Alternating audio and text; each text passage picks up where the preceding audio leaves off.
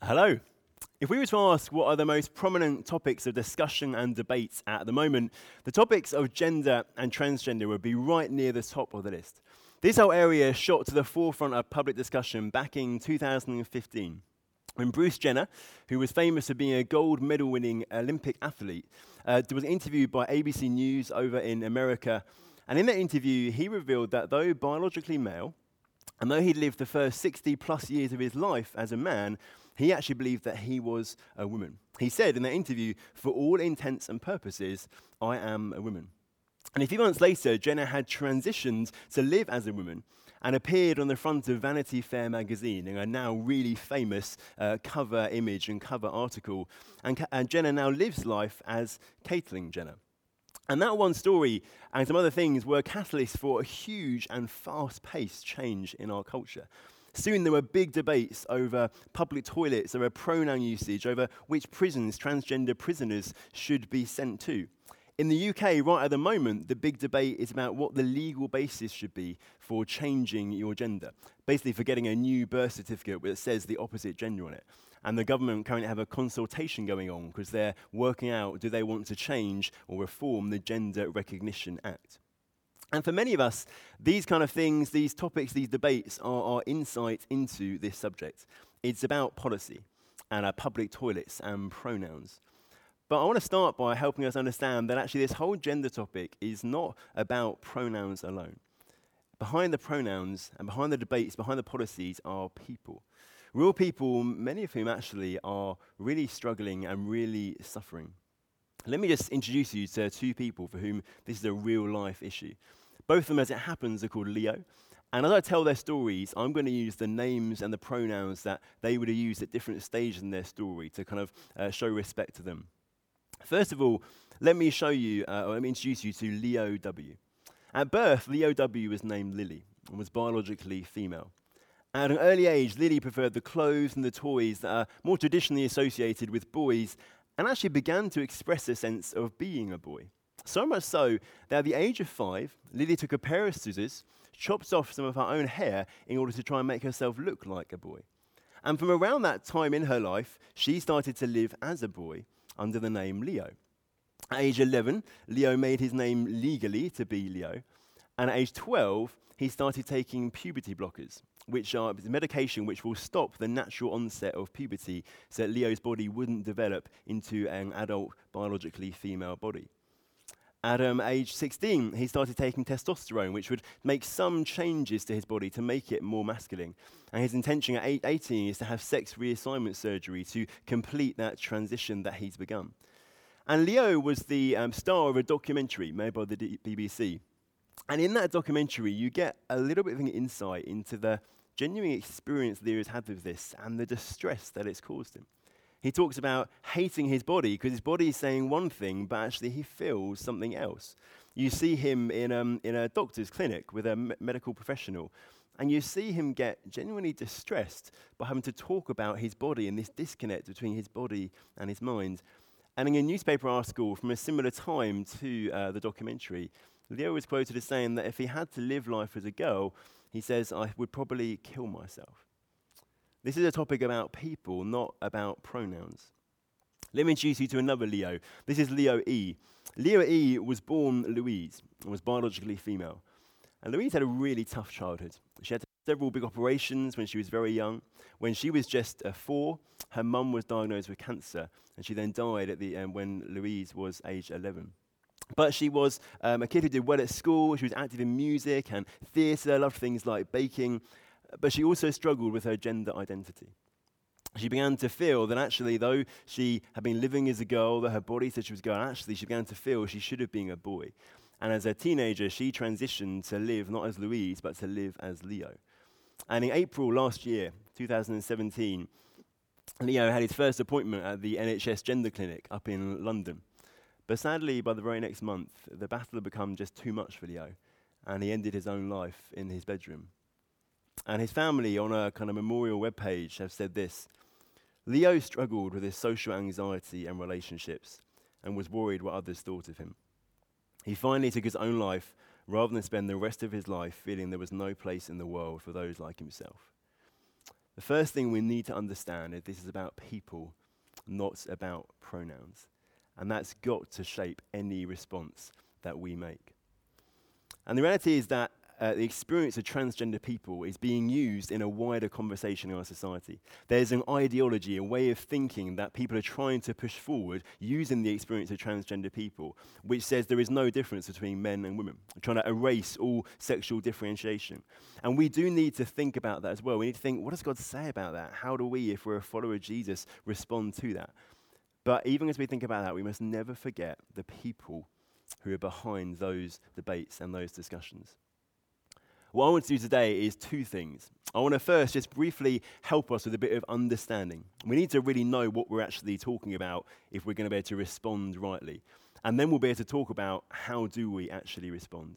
And we're going to give 3 principles, things which in any conversation we're having, any question we're thinking about, should always be there as foundational underlying points. So first of all, let's just think about understanding. It's really important that we know what we're talking about. We understand what we mean by transgender. If we don't understand, then we're not going to be able to respond well. Often we actually respond out of ignorance. Even actually often we respond out of fear if we don't know what we're talking about. So let's just define a few key terms. First of all, let's define the term transgender. Transgender is a term describing people whose experienced gender identity does not match their biological sex. And within there are 2 things we need to define as well. The first one is biological sex. That's about the identification as male or female based on physical anatomy and genetics. It's basically what the body says. Does the body say that you are male or are you female? But an experienced gender identity is an individual's personal, internal sense of being a man or a woman. Or as some people identify, neither or somewhere on a spectrum. That's more about what the mind is saying. What is the person, how do they view themselves? How do they feel themselves to be?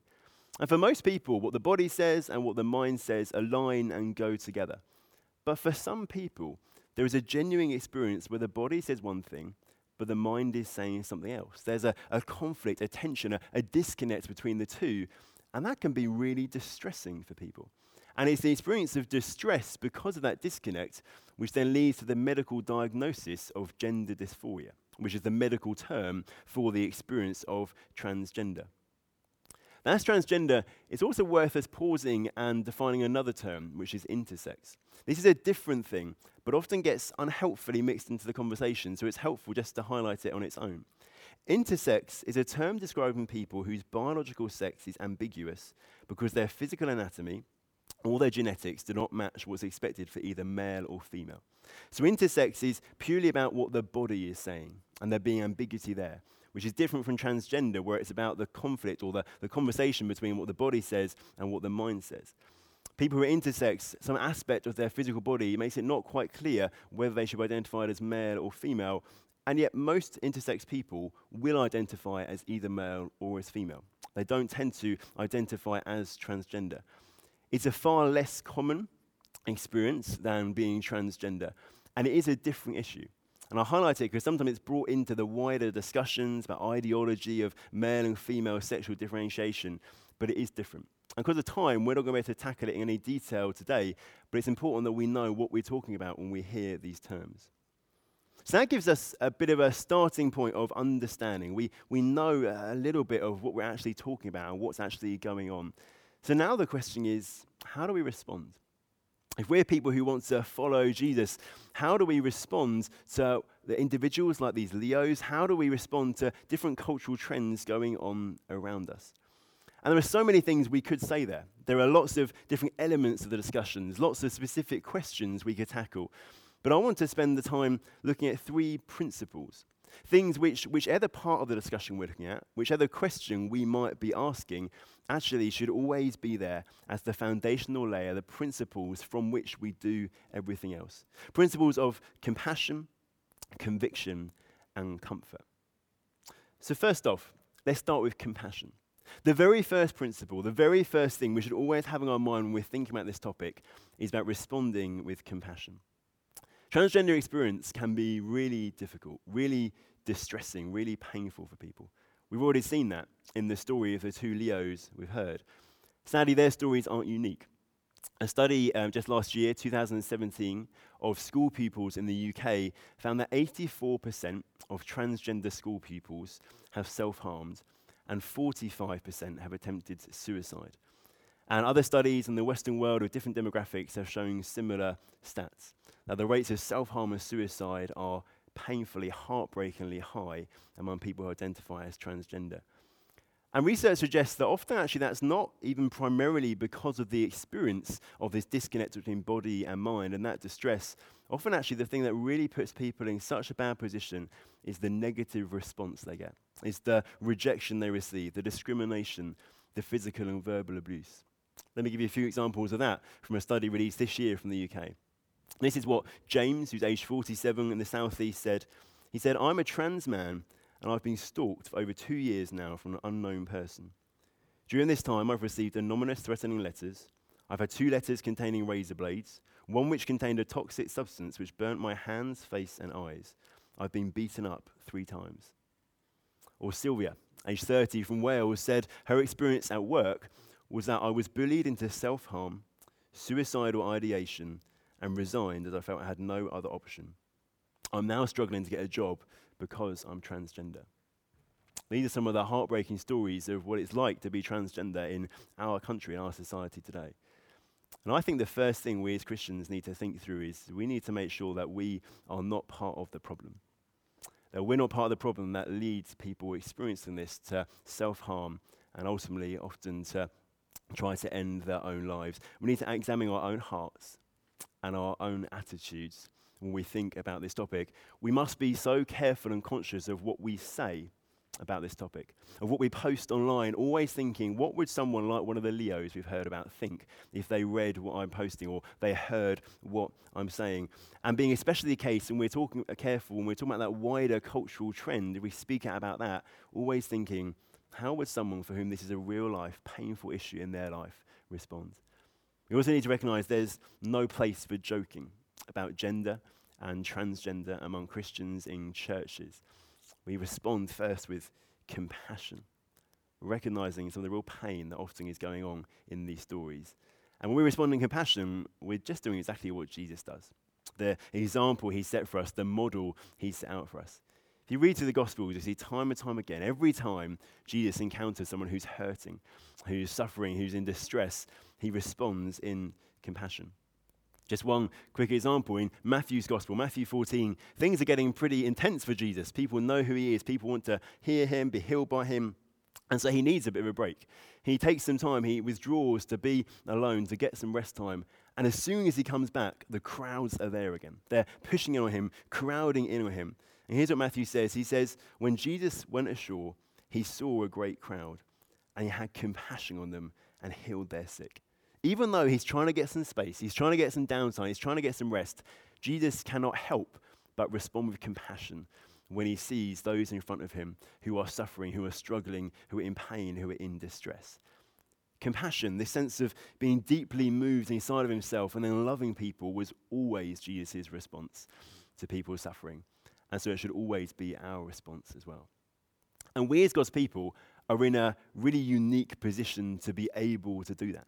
We're the people who've received God's love, and so we get to share God's love with others. We get comforted by God, and so we get to comfort others. We're in a unique position. We should be some of the most compassionate people there are. We as Christians should be part of the solution which stops and lowers these heartbreaking rates of self-harm and suicide among transgender individuals. And so what does that actually look like? How do we show compassion in these kind of stories? Well, I think a first easy step is just to listen. When we meet someone for whom this is a real thing, is just to listen, because most of us can't directly relate to what they're going through. And listening gives them a chance to connect. It can often be a lonely experience for people walking through this. And actually, listening allows them a chance to share, to open up, to connect, to feel valued, to feel loved. And then we listen and we express love. We've already done that by listening, but we express love and care and compassion towards them. Where possible and where appropriate, we might offer some sort of help, some sort of support. And we have in those times an opportunity to show a world and show a culture that doesn't believe you can love someone if you don't actually agree with everything they're doing or how they're living their lives, that you really can. We get to show the heart of God, show, as Jesus did, God's love for all people. We have a chance to model that to people. So before anything else, whenever we think about this topic, whenever we meet anybody for whom this is a real life issue, we always need to start with compassion. Thinking of the heart of God and expressing it to that individual, to that situation, into this topic. That's principle number one. Principle number two is a principle of conviction. We also need to respond with conviction. That means kind of being firmly rooted, standing firm in what is true. And we need to be convicted, to be sure, to be certain of the goodness of what God says, the fact that it is always good news. And this is perhaps the point that is especially relevant when we're thinking of that wider cultural move, of this ideology, these ideas being put forward, trying to remove any sense of there being a difference between a man and a woman. We need to know what God says. And we need to stand firm on that, to hold on to that. The Bible teaches us that our identity, who we truly are and the core of our being, is given to us by God. It's dictated by God the Creator and given to us. And the fundamental misunderstanding of our culture and what's happening with this topic of transgender is our culture believes that how we feel is who we are. And therefore, if you feel like you're a woman, regardless of what your body says, regardless of what the rest of your life has said, then you are a woman. How you feel is who you are. So our culture affirms that as identity, and then our culture sees that as the route to satisfaction and completeness and wholeness. But the Bible says that true satisfaction and wholeness and completeness and fulfillment comes from living in line with how He has created us. The Creator is putting parameters in which we can flourish. A simple way of seeing that this is true is thinking about a fish.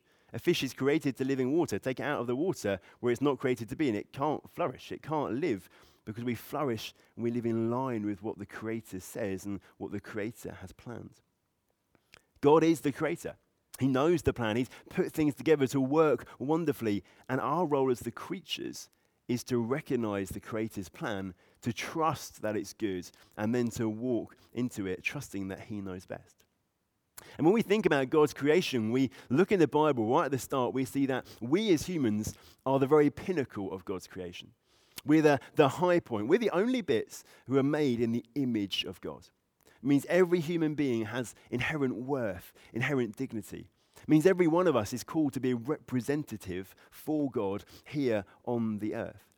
And as we read about that image of God in the Genesis 1, right at the start of the Bible, we see that the image of God is reflected in male and female. And the author says this in verse 27, "So God created man or humanity in His own image. In the image of God He created him, male and female He created him." He's telling us the image of God is reflected in male and female, in two parts. In two parts, not in one, not in 3 parts, not in 100 parts, in 2 parts, male and female. That means that what we call the gender binary, the idea that you're either male or you're female, is right there at the beginning of the Bible as a good part of God's creation, a good part of what it means to be human, what it means to be created in the image of God. And that identity we have as either male or as female is given to us by God as we're created, and then it's kind of hardwired, written into our physical bodies. It's there externally in our genitalia. It's there internally in our gonads, or reproductive organs. And it's there in every single cell of our bodies, in our chromosomes. God speaks to us in our bodies. And we're meant to be, the Bible tells us, embodied beings. Our bodies are important. It's not that the body is kind of this shell where you live for a time, this thing you use to get about and do life, and your real self is hidden somewhere inside. The Bible says, no, your body is a core part of who you are. It's part of your true self, and therefore what God says in the body really is telling us what we are truly like, who we truly are, who our real identity is. And that means that the best thing for us is always to live in line with God, how God has made us as reflected in our bodies. We flourish by living out the Creator's plan, and He's spoken to us in our bodies. So the best thing for us is always, ultimately, to live out God's plan for us, revealed in our bodies as either male or as female. And that means that when our minds disagree, we seek to try and live by the body and try to bring our minds into line with what God said to us already in our bodies. We listen to the body rather than listening to the mind. And one of the really odd things when we think about transgender is that it's almost the only example where our culture, our society, listens to the mind over the body. We preference the mind rather than the body. In almost every other similar circumstance, we pretty much all agree we should listen to the body and help the mind come into line with it. A good example here is anorexia. Someone who's anorexic, the body is desperately saying that they need food, but the mind is desperately telling them that they don't and they shouldn't eat. And we all agree in that circumstance, the most loving thing, the way to help that person, is to help them bring their mind into line with their body and to live in line with what the body says. There are also other trans experiences where the vast majority of us would instantly go, we listen to the body, not the mind. There are people who identify as trans-abled. They're able-bodied, but they feel themselves to be disabled. And some actually go to the extent of amputating their own limbs in order to try and bring their body into line with their mind. The vast majority of us instantly know we should be helping those people to bring their mind into line with the body and to listen to the body. For some reason, transgender is the one example where our society has reverted that and topped it on its head. We say, no, we listen to the mind regardless of what the body says.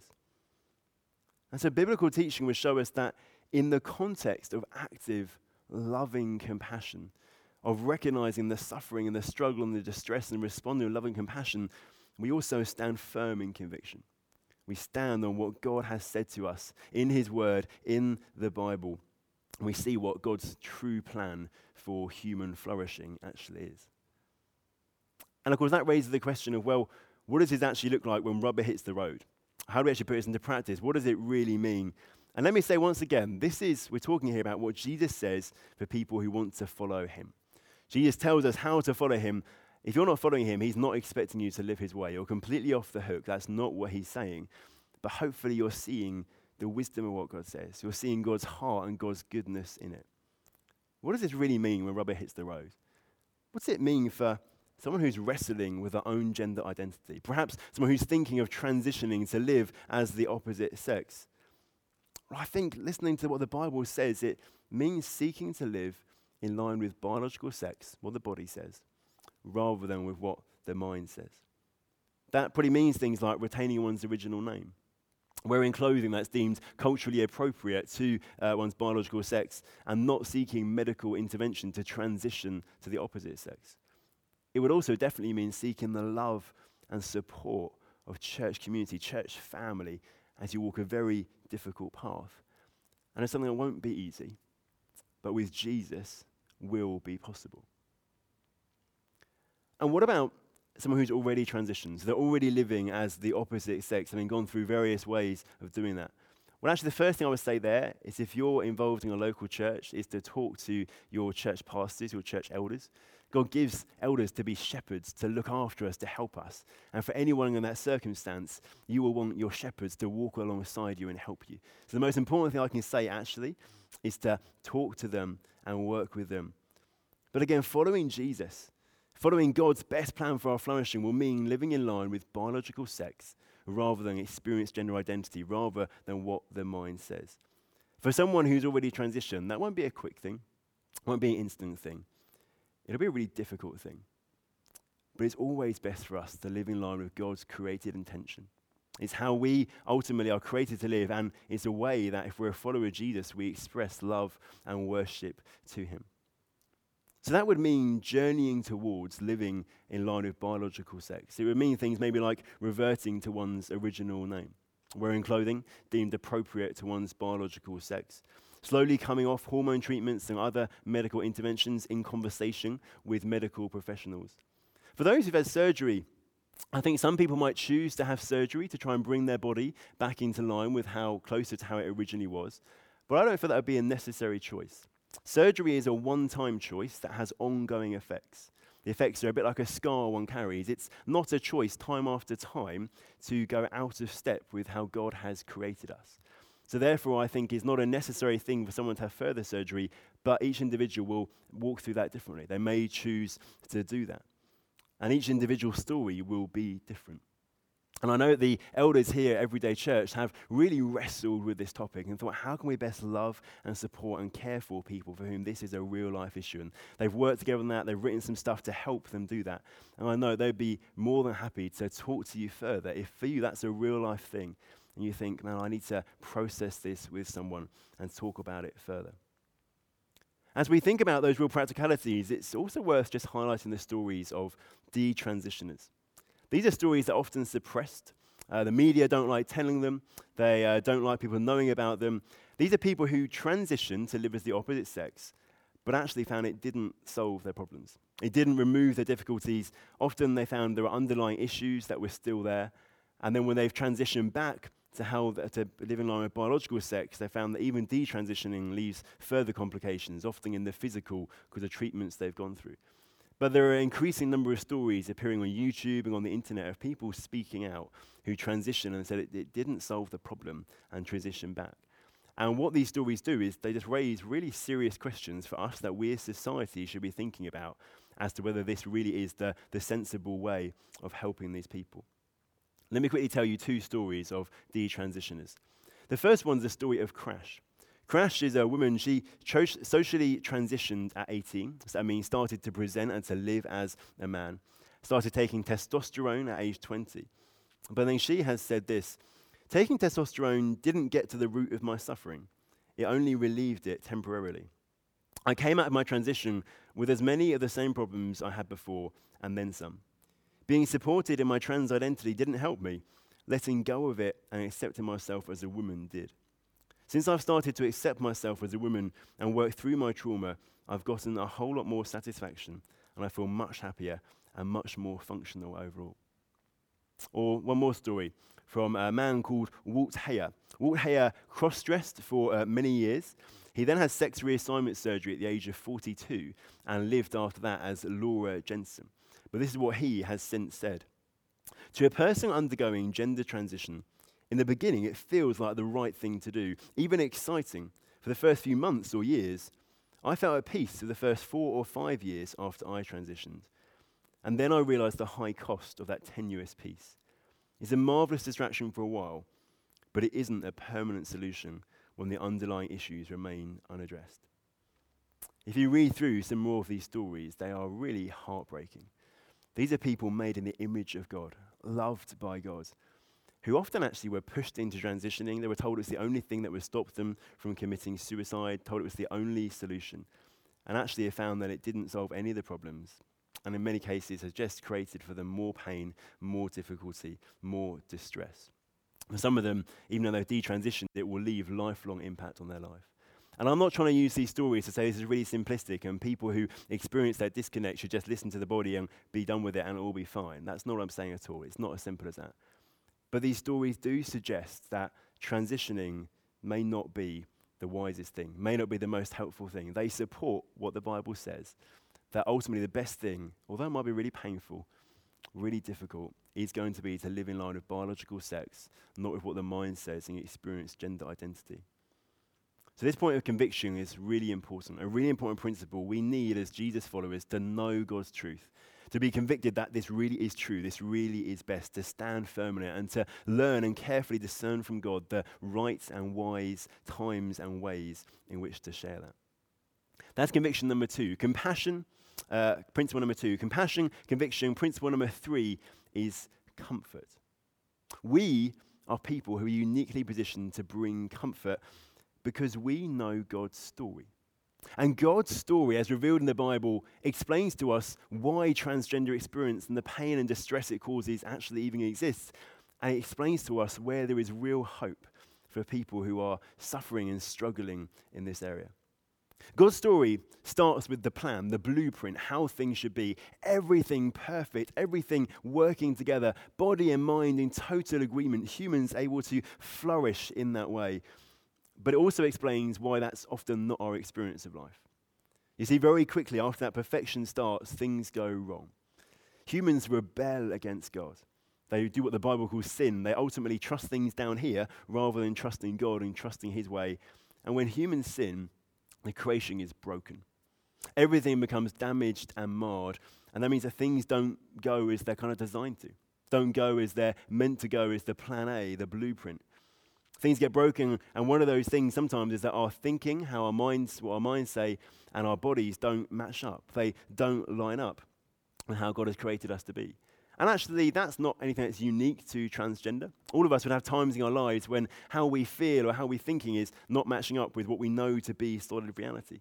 If you're a follower of Jesus, you probably know the feeling of knowing the solid truth that God loves you, and yet sometimes you don't feel it.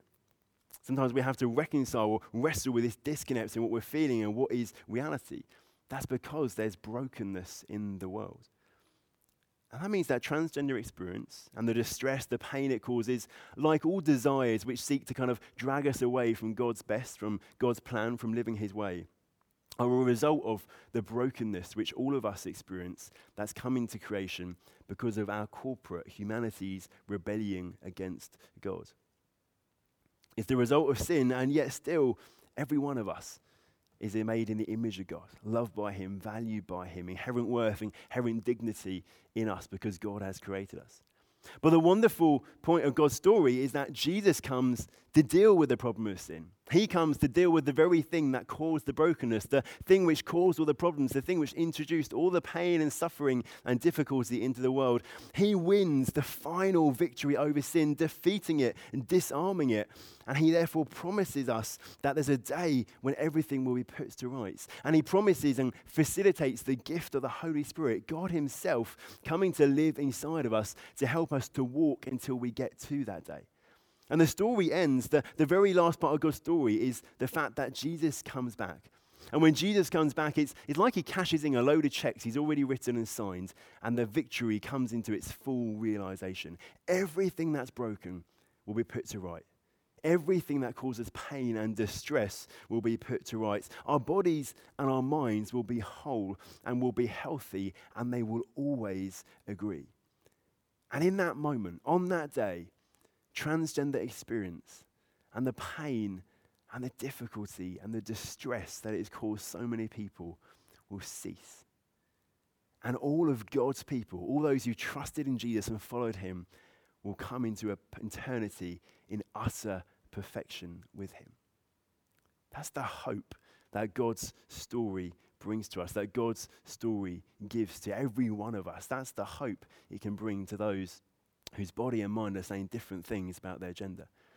But what about the now? You might be thinking, that's great. That sounds like a great day, but what happens now? How do I walk through this right now? Well, God's giving us at least two things to help us as we walk out this journey until we get to that point. Firstly, he's giving us himself. He's given us the Holy Spirit. God himself comes to live inside of us. Sometimes he changes us. Sometimes our thinking, our feeling might change. Sometimes that doesn't happen. But he's still with us to help us with the daily walking out of this. Help us through the pains, help us through the struggles and the difficulties, to keep encouraging us and to create in us this growing hope of that day that's coming. And as we read God's word, he takes the truths that God says and he works them deep into our heart to encourage us and spur us on and help us. God gives us himself to help us in this middle time. And then also, God gives us the church. He doesn't kind of put us on the path and say, well, off you go on your own, see how you get on. He puts us in family. He puts us together. He puts us to love and support one another with people who will weep with us when we need to weep. People who will care for us when we need to be cared for, who will help us when we need to be helped. People who will celebrate with us over victories, whether they be big, whether they be small. People to walk with us. People who will keep pointing us backwards to the sure and certain demonstration of God's love for us on the cross and forwards to the sure and certain hope of the day that's coming when all of the pain, all of the distress, all the difficulty will be over. This is God's better story. God's better response, the better story in response to transgender experience. A story which makes sense, it can explain what's going on. A story which gives genuine hope. Things won't always be like this. And a story which, though it will never be easy to live in now, a story which is possible to live in now. Because God gives us things, himself, the church, to help us and support us. We're in a wonderfully unique position to bring comfort to those who are suffering, those who are struggling in this area. We can be the people who do that. So this is a topic we can't ignore. You don't have to move around much, do much, listen to much to hear that it's being discussed and debated all over the place, all around us in our world today. And so it's vital that as followers of Jesus, we are well informed. We have a good understanding of what's going on so we can respond out of understanding. And then it's vital we say, what does God's word say? What does the Bible say about how we should respond? And whatever questions, whatever topics, whatever elements of this we're thinking about, these three principles should always be there. Always starting with compassion, seeing the people, seeing the pain, and responding with God's love. Always standing firm on conviction, knowing what God says, knowing God's truth, knowing what God says is the best way, and standing firm on that, and learning from God, listening to God for wisdom of how do we hold on to that, how do we communicate that, how do we help people with that, and then bringing comfort, knowing God's story, living out God's story, communicating God's story, which explains and gives hope and brings comfort. Friends, we have an opportunity here. Let's be the kind of people, the kind of churches, the kind of Christians who make a difference, who are part of the answer that brings those heartbreaking rates of self-harm and suicide back down and brings comfort and hope to people who are suffering. Let's pray. Father God, we thank you so much for the goodness of your creation, that we are created in your image as male or female. That is a good thing, a part of your plan. Thank you for how you speak to us about that in our bodies. But we also recognize, Lord, that for some people, this is a difficult topic. For some people, this is a painful thing. There is distress, there is pain and suffering caused by that disconnect between body and mind. And we say that we want to be people who seek to understand well and seek to respond well. Help us to respond with compassion, expressing your love. Help us to know what you say, to stand firm in conviction, to use your truth to help people. And help us, God, to bring comfort through knowing and living out your story. And God, help us to not be part of the problem, but to be part of the solution, to make a difference, to love and care for people for whom this is an issue. Help us in that, we ask, Lord God. Amen.